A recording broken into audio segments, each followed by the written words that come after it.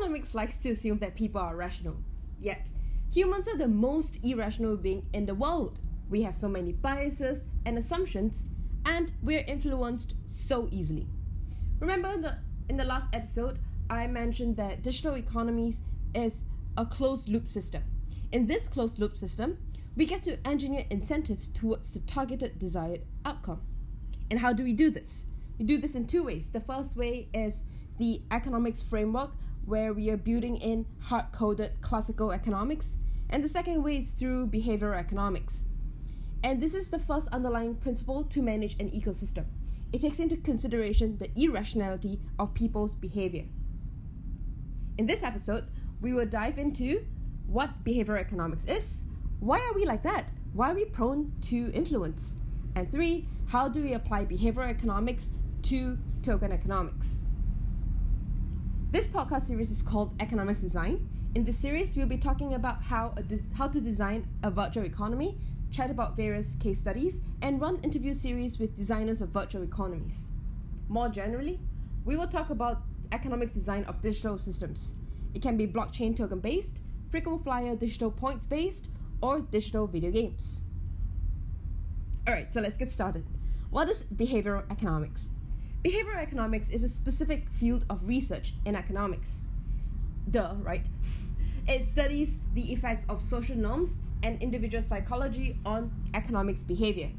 In classical economics, we assume that everyone is logical, everyone is rational, people always do the right thing. But in reality, people are not logical. So in behavioral economics, we want to study why people are illogical and why do they behave like that. For example, buying 2 weeks worth of food during the pandemic is logical because sometimes you can go out, there's food going out of stock, so you buy 2 weeks worth of food. When it's over, then you go out and buy some more. But buying endless roll of toilet paper, that's not so logical, right? So here are some possible answers. So I like to quote something from Deborah Small. She's a psychologist who studies consumer judgment and human decision making at the University of Pennsylvania's Wharton School of Business. So she said that the thing about panic buying is that it gives us a sense of control at a time that we are lacking that. And when we hear people saying that other people are buying something, you just think, oh shit, I need that too. And then it spirals out of control. So 3 possible reasons from a behavioral economics point of view of why people are just hoarding toilet papers. Number 1, people compare, and when everyone is doing it, they're more likely to do it. It's a herd mentality. Number 2, some people don't know what they want until they see it in context. And everything is relative. So if there's relatively less toilet paper to, say, noodles, eggs, or rice, then the irrational side of us are more interested in buying toilet paper because there's nothing left. And we don't know if we want it or not, but there's nothing left and I need to have it just in case. And number 3, to make people desire things, we have to make it very difficult to attain. And that affects our logical side. So toilet papers are literally out of stock. People are fighting over toilet papers. You've got guards in front of toilet papers, handing out toilet papers, toilet rolls, so that people don't take too many. So when attaining it is very difficult, then people are more prone to act irrationally, to act illogically, to want to get it. So that's probably 3, psychological reasons or 3 behavioral reasons why people are just buying endless rolls of toilet paper. So in behavioral economics, we usually touch on 3 themes. They are heuristics, framing, and market inefficiencies. So let's first talk about heuristics. One of the founders, or one of the main economists that actually won the Nobel Prize, is Daniel Kahneman. So you should check him out. The other one is Richard Thaler. In Daniel Kahneman's book, Thinking Fast and Slow, he introduced 2 types of thinking systems in our head. System 1 thinks fast, super fast. It's like Usain Bolt fast. System 2 thinks really slow. Think of the tortoise walking down the street, very slow. So humans are not only illogical, but we are also super lazy. I mean, would you rather watch endless Netflix or solve a very difficult mathematical question during your lock-in time now at home? But it's not your fault, really. Our brains are lazy. We just like to take shortcuts. we like to take the path of least resistance. And this is true not just for humans, but also in engineering and in computer science. So we're just programmed this way. We like it easy. And that's where System 1 comes in. System 1 learns from experience, and it becomes a mental shortcut, or a rule of thumb. So do you know how you can customize commands on Siri or Alexa? Or you can just customize a lot of different things on your gadgets and smartphones? That's the same thing. Our brain does that. So we can conserve our energy when we need to think more. So we just press the shortcut button and we go there. We don't care about anything else. That's a good thing, right? Yeah, but no. So we make 95% of our decisions with this shortcut tool. And the good thing is that when things are all the same, this 95%, the decisions that we make are easy. We just go and execute it. But the problem with this shortcut method is that it doesn't consider new information that's available and new information that's specific to the decision being made. So there's good and bad. Now, part 2, framing, second thing. The world is a very, very complicated place. Things are so difficult to understand. How does the internet work? How does emails work? What the hell is Bitcoin? Why is the government doing what it's doing? There's so many things that we just can't wrap our minds around. So, this is why we have anecdotes, we have stories, we have stereotypes. It's easier to understand complicated things when they're simplified to stories. And they also become a mental filter for us to rely on understanding. So think of framing as filters. Think of Instagram filters. It is a set of fixed filters that's applied to our face. So you can have, like bunny ears or face swaps or whatever.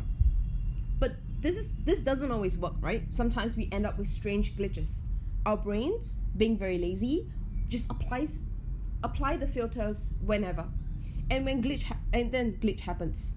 So this makes this is where we make illogical decisions, because we don't consider everything that is available. And thirdly, it's market inefficiencies. So what about heuristics and framing, the first two things? Ultimately, they create market inefficiencies. And what are market inefficiencies? For example, pricing things wrongly, making illogical decisions. So based on all of this, do you understand why we study behavioral economics now? With economics, we like to predict things, so we make the best decisions. You can ask any macroeconomists out there, or just in general, a lot of economists like to predict things. I mean, that's kind of what one of the main focus of economics. So with classical economics, we like to assume that people are rational. Turns out, they're really not so rational. So with behavioral economics, we can predict people's irrationality that defy economic theory.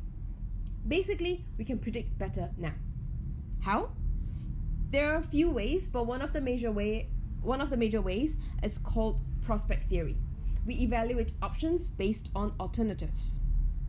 So let's say I'll give you 100 followers on LinkedIn. These people really like your content, they're real people, they're not bots, and they want to learn because of the things that you can provide on LinkedIn. The value of 100 followers, it's not an absolute value, because so 100 followers is an absolute value, but you feel this increase in 100 followers, it's not an absolute value. It depends on how many followers you currently have. So 100 is an absolute number, but 100 can be different psychologically depending on your reference point. So let's say I have 500 followers, and my friend Amy has 10,000 followers. So we can experience different sensitivity to changes in followers. By adding 100 followers, when you start with 500 followers like me, then there's it feels different. It feels like, wow, you're adding so many people, so many followers. But for my friend Amy with 10,000 followers, adding 100 followers just doesn't seem so much. And we love having more followers who value and appreciate the work we do. So if you don't remember anything on behavioral economics, on why we study behavioral economics, just remember that decisions are reference dependent. We need references to evaluate outcomes. When people don't evaluate options equally, the same absolute number of 100 followers give us different feeling when we are comparing to a reference point of how many followers you begin with. So it depends on the changes relative to the reference point in absolute value. People are happier when the difference is smaller than when the difference is too huge. So for example, 100 followers added to an account of 500 followers versus 100 followers added to an account of 10,000 followers. So, why are we like that? Why are we so prone to influence? We have two levels of thinkings, remember? We have the rational mind that tells us, no, you don't need to buy another roll of toilet paper. But we also have the more primitive gut reaction that says, well, I better be safe than sorry. If there's no more toilet paper anymore, I don't know what to do when I poop. So the herd instinct can also kick in when people suspend their judgment and start doing what everyone else is doing. So if people are panic buying supplies, others will just follow the herd. Heuristics, they influence our decisions, which are irrational and counterintuitive. So we need help to make better choices. We talk about influence. We are prone to influence in 6 different ways: reciprocation, social proof of consensus, authority, liking, scarcity, and commitment and consistency.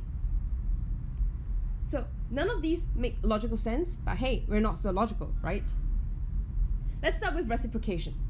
When someone does a favor for you, you're more likely to return the favor someday. For example, in crises like this, China sends doctors to Italy to help with the pandemic.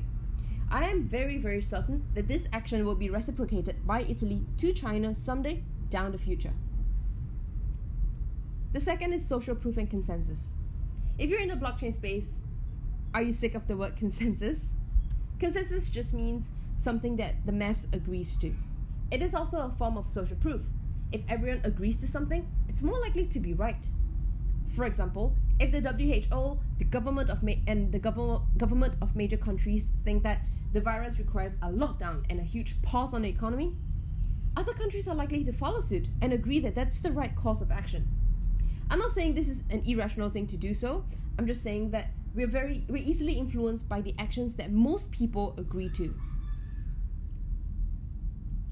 With authority, I've noticed this pretty much early on in my life. I've been to many events and conferences where the speaker is an older Caucasian dude talking about things, and people just believe him. Which, sometimes it's true. He says the right things. But sometimes the information is not right, and I stand up to correct the information. It always starts with the look of, who do you think you are, young Asian female? But when you have coherent points and arguments being made, the audience start to view me with more authority. And we think with our fast brain called System 1, and then we apply the stereotypes that we had previously, which is fine. I'm used to it. It's okay, as long as one is open to changes and be aware of the fast thinking that we have. Number 4, liking. Believe it or not, people like beautiful looking people and people who are similar to us. Model selling us something will influence our want to purchase it more than some random ugly person on the street. We also like people who are similar to us because familiarity is something that we all love. That's why nostalgia sells, and we end up getting influenced easily that way. Number 5, scarcity. We simply want something more just because we don't have it. Why is Bitcoin so sought after? There will only be 21 million Bitcoins in existence. Is there a real purpose of Bitcoin other than being a digital asset for investment or for speculation? Maybe. Who knows? I'm not here to speculate. But we are so influenced and captivated by the idea of scarcity that you need to own something that other people have or other people don't have just because you can own it. And who is the best example of this? Supreme. And everything that Supreme sells. They sell scarcity, and people are influenced to buy $100.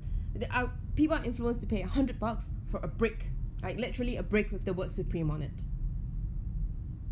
because it's scarce. There's only so many bricks with Supreme logo printed on it. And lastly, number 6, commitment and consistency. We're more influenced by someone consistent in their message. For example, Bernie Sanders and his message during his lifetime career of being a politician. a commitment by senders as he campaigns the same message all the time. So we're more influenced by people who are committed and consistent to what they say and believe in. Now, part 3 is the most interesting part. How can we apply behavioral economics to token economics or to economics design? First of all, behavioral economics fits in layer 2 of the economics design framework. Layer 1 is what I call system architecture. There's the nerdy things and code in algorithms or hard-coded in the system. The framework is available on economicsdesign.com as a research paper.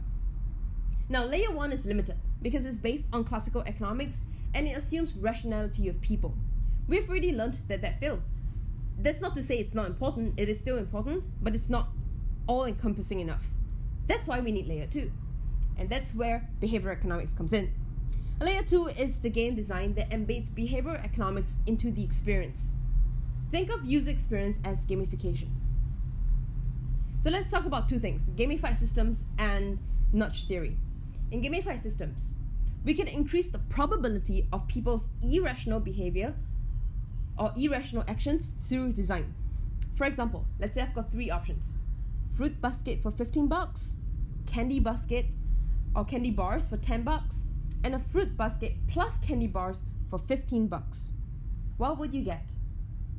Most people will go for option C because it includes both option A and B, but the price of just option A.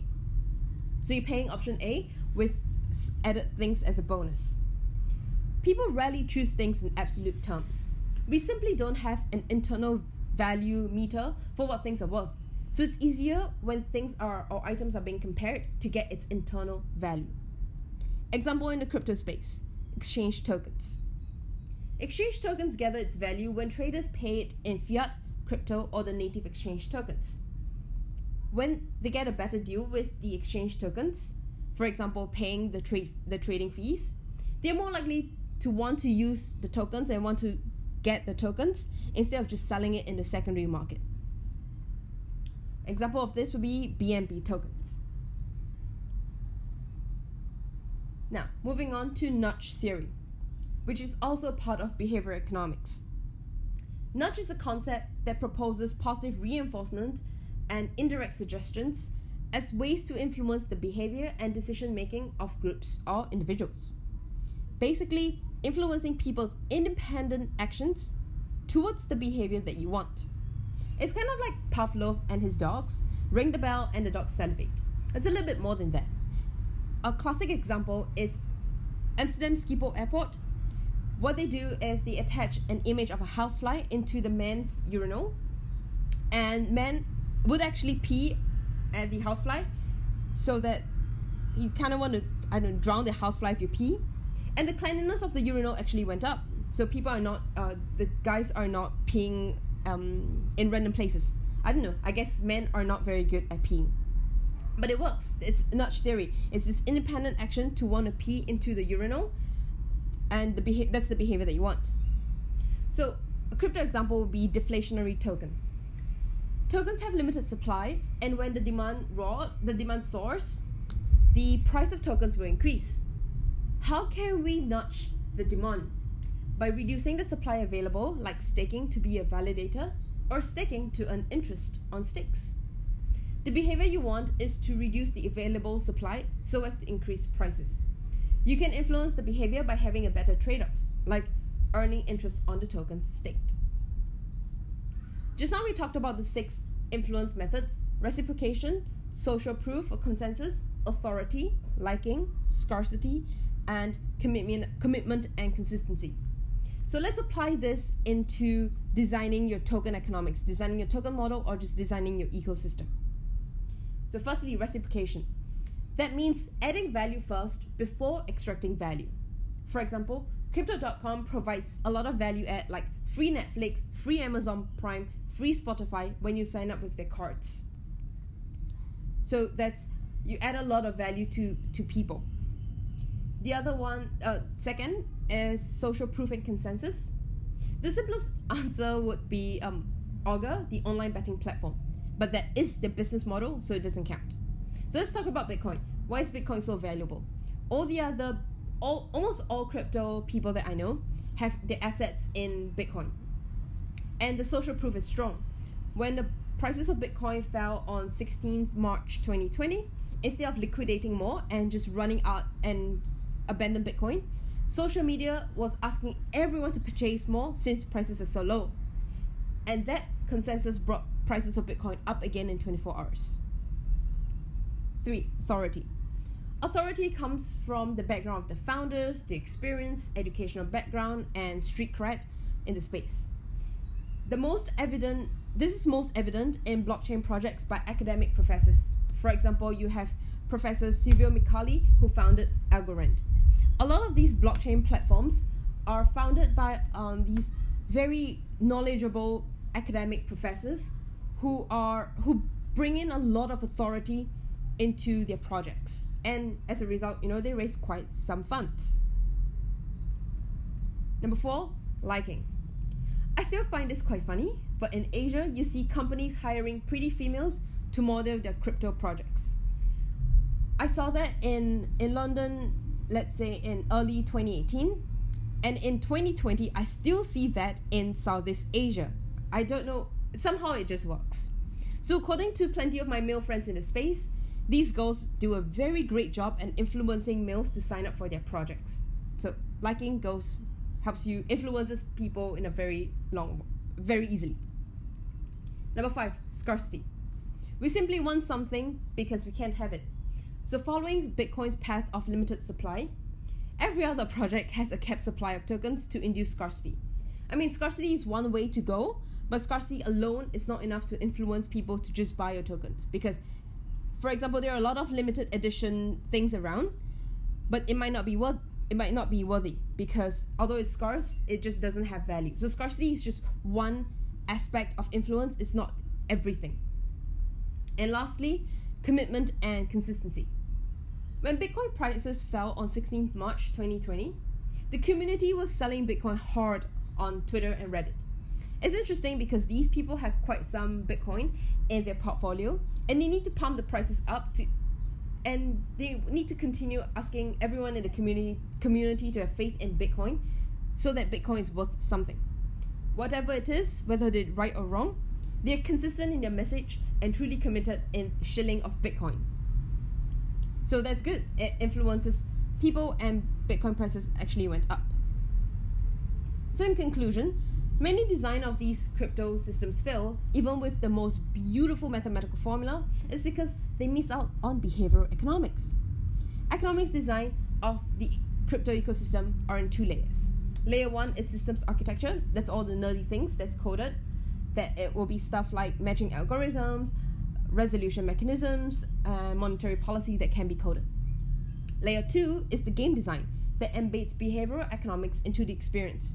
That's user psychology and gamification. So you see a lot of examples of projects with just only layer 1. So very, very sophisticated mathematical models, but they fail. They fail because it doesn't translate to human psychology and irrationality of people's behavior. You also see a lot of projects where they don't have system 1 at all, layer 1 at all, so their whole architecture is just messy, shitty, and a scam. But they're very good at layer 2, which is influencing people to behave in the way that they want, and this is what we call scams. So if we put these 2 layers together, which is good system design from an architecture layer, the bottom layer, and good user psychology and gamification on layer 2, we can create and design beautiful economic systems. So designing an ecosystem is like making creme brulee. Behavioral economics is using the blowtorch to caramelize the sugar to light golden brown. It's a very, very crucial and important step, and I think a lot of very academically driven projects are missing out this step quite a bit.